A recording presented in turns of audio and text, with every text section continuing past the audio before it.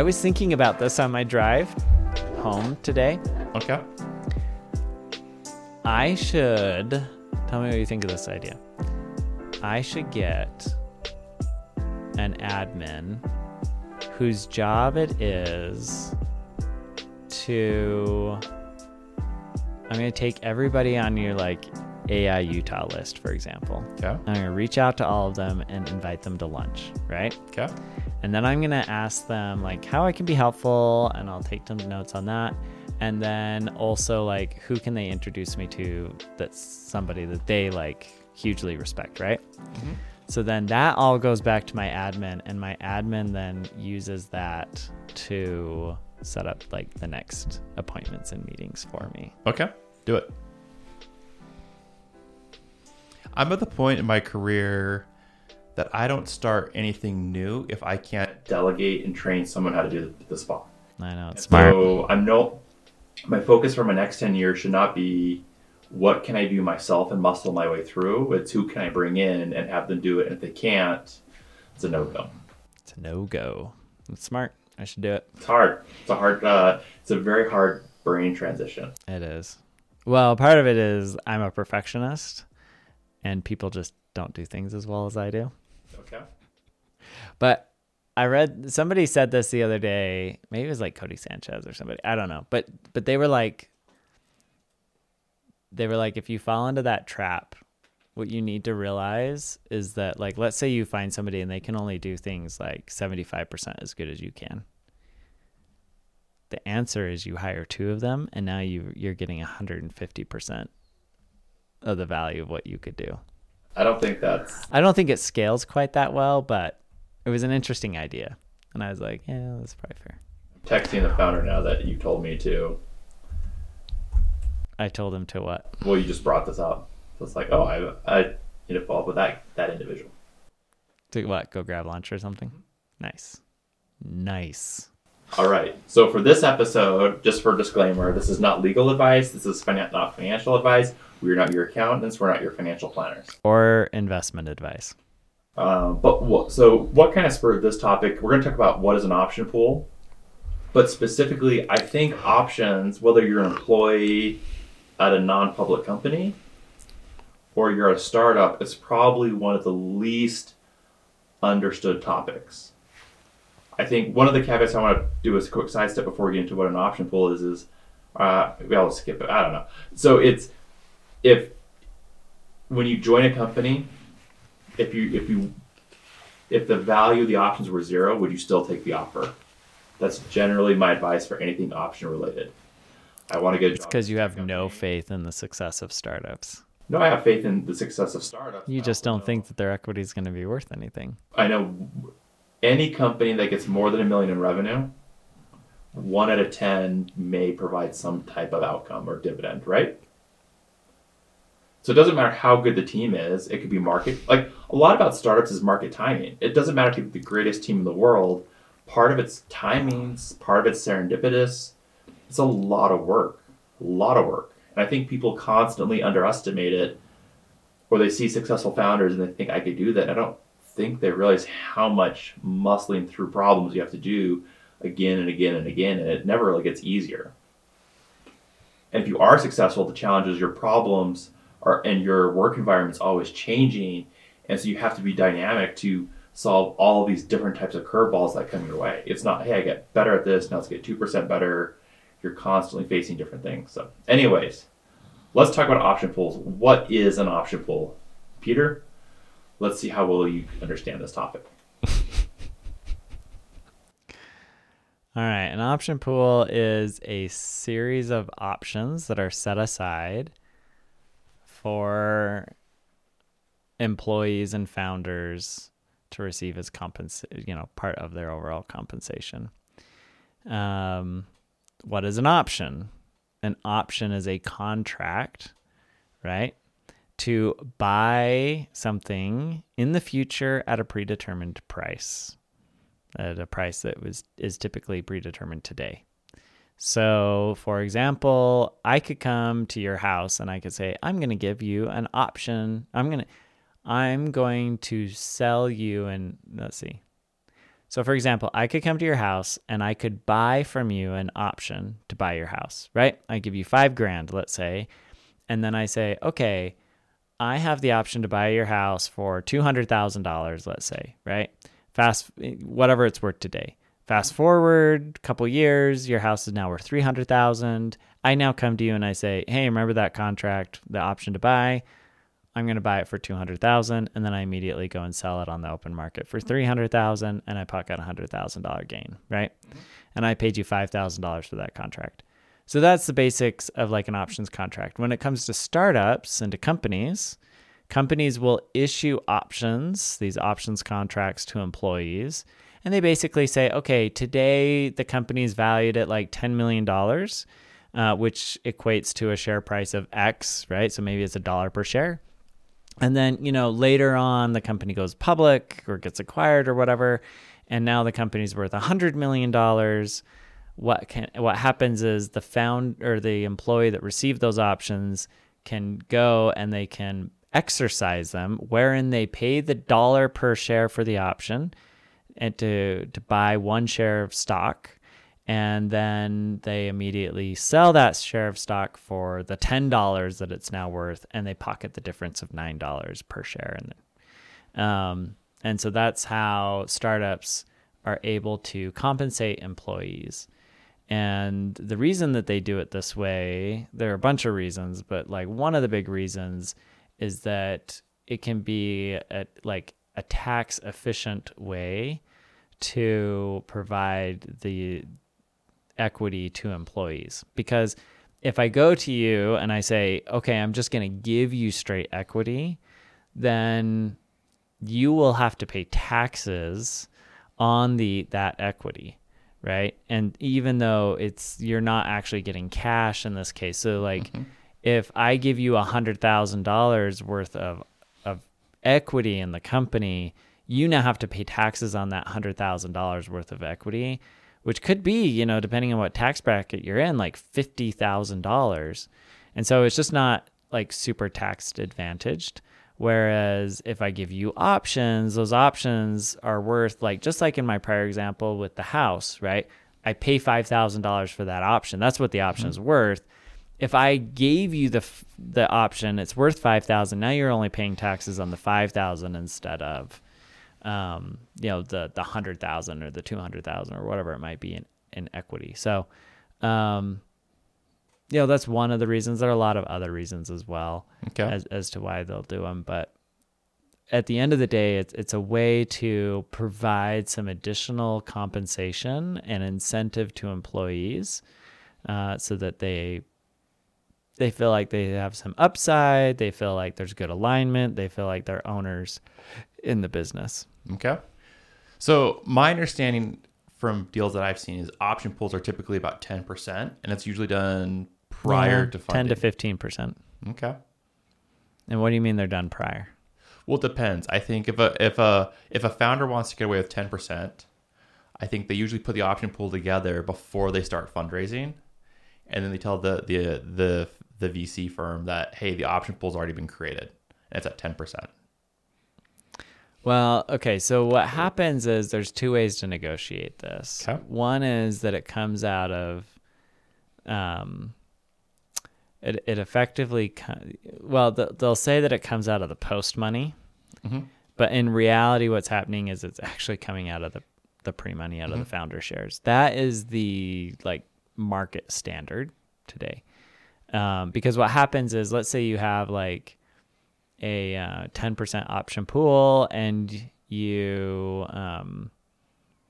have the VCs going to put in $1 million and buy 10% of the company. So that would result in a $8 million pre-money, because it's $8 million pre plus the $1 million from the VC plus the 10% option pool. So the 10% option pool pushes down the valuation from 9 to 8 million in that case.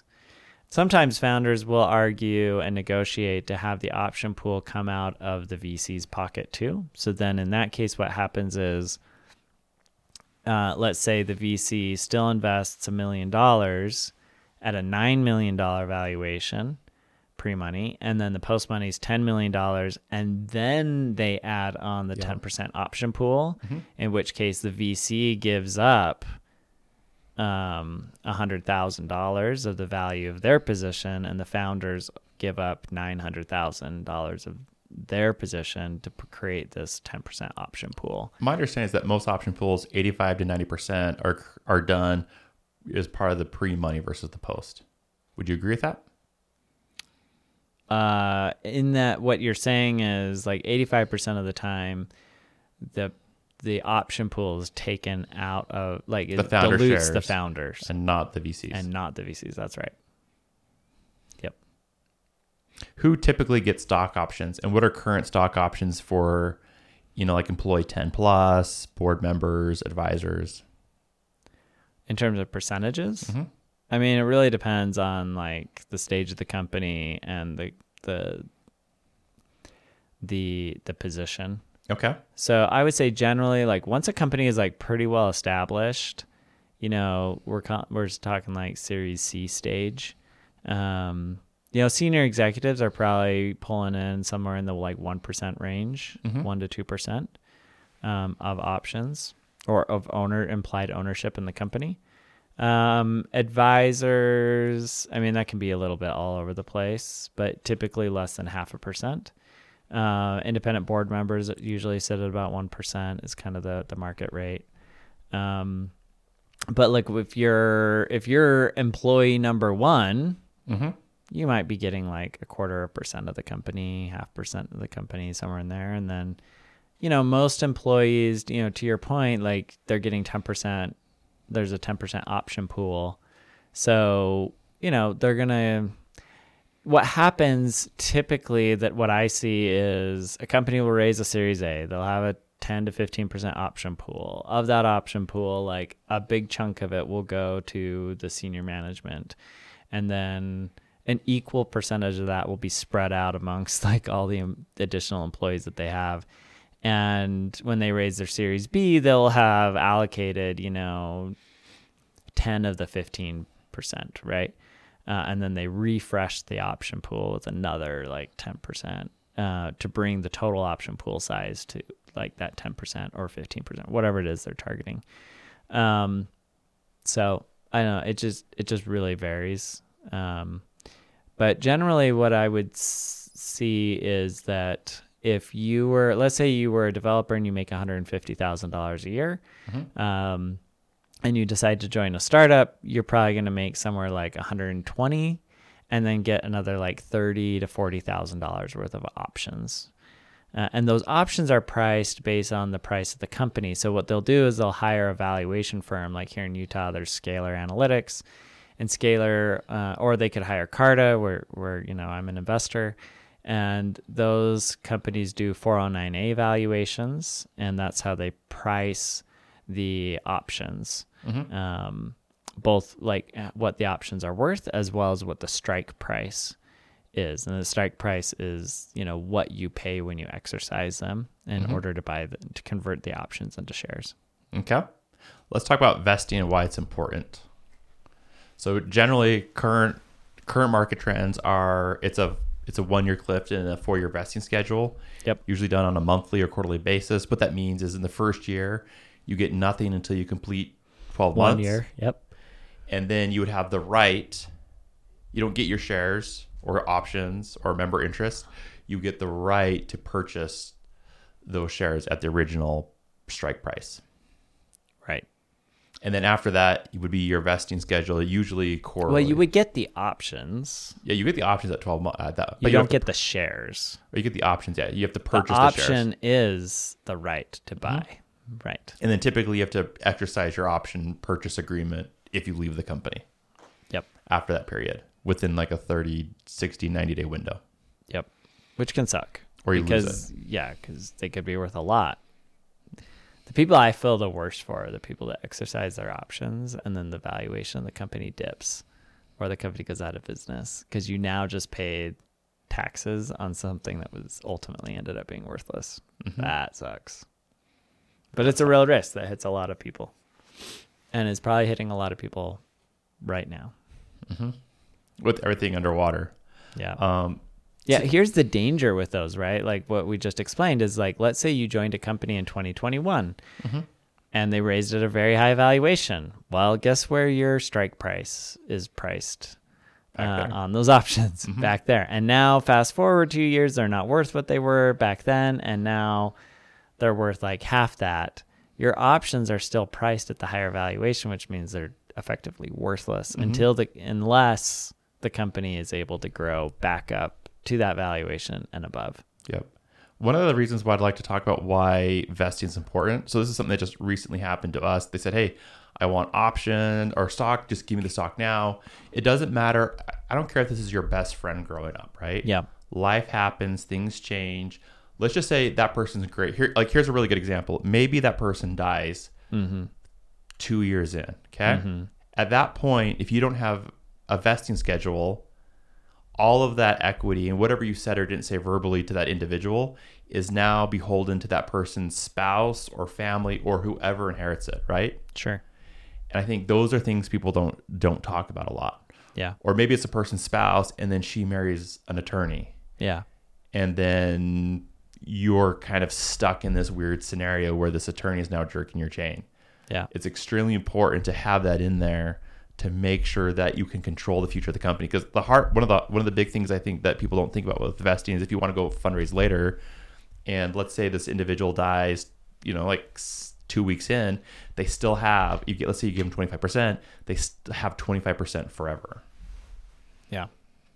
Always do vesting. Yeah, vesting matters. And look, like if you're going to give equity to somebody in your company and you are worried about that, it makes a ton of sense to have buyout agreements in place.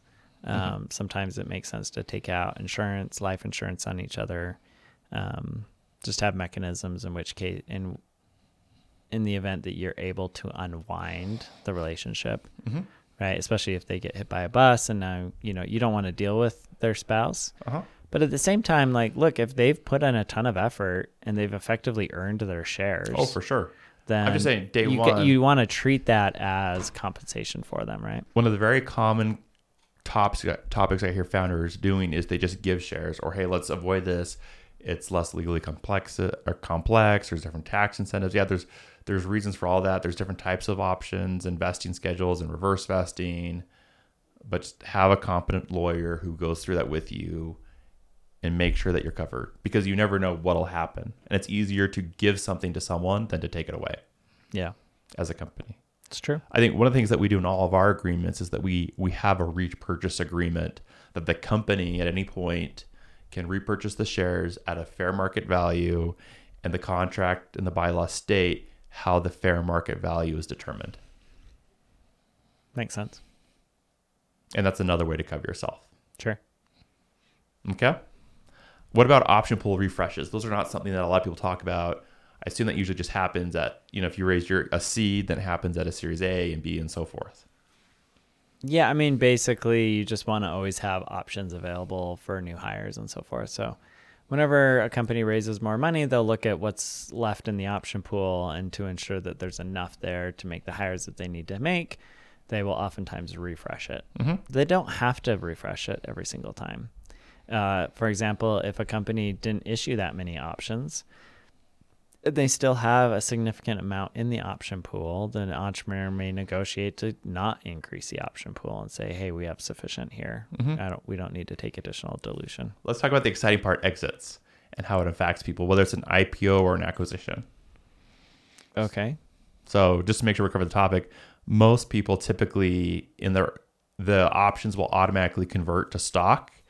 In the case of an IPO or an exit, they would automatically be exercised and purchased on behalf of that individual, correct? Yeah. Sometimes what they'll do is a cashless exercise, wherein you don't actually have to come up with the money to exercise the option. They'll just basically exercise it on your behalf and then immediately sell them and then give you the difference.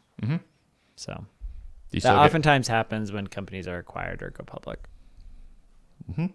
Just because it helps facilitate the whole thing. What do you think are the most common misunderstandings or pitfalls in this scenario? Well, I think we talked about one earlier, which is not understanding like how options work, not understanding the pricing of options. Like a lot of people think like, oh, like I got, $50,000 worth of options, not realizing that like they have a strike price, and the strike price is based on where the value of the company is, and the company's got to grow a whole bunch more, and you're going to have to, there's a good chance you may have to fork over some money in order to exercise those options. And like, especially if you leave the company, and a lot of people leave companies after a couple of years. So, yeah, I think there are a bunch of things like that. I always think it's tough that a lot of people who join companies don't have access to the cap tables. Like, it blows my mind that they don't even know like the total number of issue shares or shares outstanding, etc. Yeah, they just know, oh, I got so many units, or I got so many options, and they don't know. Yeah, to your point, like they don't know what the current share price is. They don't know how much dilution there is. Every time a company raises more money, theoretically, like they're getting diluted more. Now, the way that shows up is really on the share price, but oftentimes employees don't know what the share price is. Based on the latest round. And you could get deceived by looking at it and saying, well, when I joined the company, I got issued options when we were valued at $10 million. And then now we're valued at $100 million. So my options must be worth 10x, not realizing, well, the company raised $50 million and gave away half the company. So in reality, your options are probably worth closer to like 4x instead of 10, which, is still not a bad place to be, but like not, 4 is much further. 4 is not 10. So yeah, usually look at options are when they liquidate, unless you're one of the top 5, you'll get enough cash to buy a car, maybe a house if you're lucky. Yeah. I think it depends on how successful the company is, and also how generous they are with their stock options. Like my friend was at a very successful company, and it was enough for him to pull out enough to buy a house and a couple cars. And he wasn't like, he was like employee number like 26 or something like that. Okay. So early, but not after like number 5. Insanely early. Yeah. House, couple of cars. It's usually the realm of what your options will end up being worth if you're lucky. Yeah. All right. Look, there are some people that are just like crazy lucky. Like pretty much the first 100 employees at Facebook, Google, Amazon, some of these places where they're all like billionaires or centimillionaires. It's an outlier though. Oh, yeah. Well, welcome to venture. That's why VCs have it easy, because every one of those that they think could be a unicorn, they can have a seat at many companies, not just one. Yep. But even so, it's still really hard. For sure. Well, I think, is there anything else you want to cover on the option basis? Nope. I think that's just one of the things that too many people don't understand, and they get surprised when there is or isn't an exit, or when they leave the company. Something that forces the purchase agreement. Yeah, it can be tricky. Just be careful. I always like the companies that have the stand-ups and say, hey, here's where we're at. Here's the number of shares that are issued. Obviously, there's a lot of confidentiality stuff that's in it. This is how we calculated the share price. Yep. Are we moving forward? Are we moving backwards? Yep. No, I agree. I think companies should be transparent about that stuff. Yep. Too often, I don't think they are. So I agree. Know before you buy. Get the information. If they don't give you the information, bounce. Amen. All right. Well, thanks. Make sure you give us a 5-star review. We could really appreciate it. It's how we keep the lights on. And go to venturecapital.fm, www.venturecapital.fm, to subscribe to us on Instagram, see Peter doing TikTok dances, all those type of things. All right. Catch you in the next episode. See ya.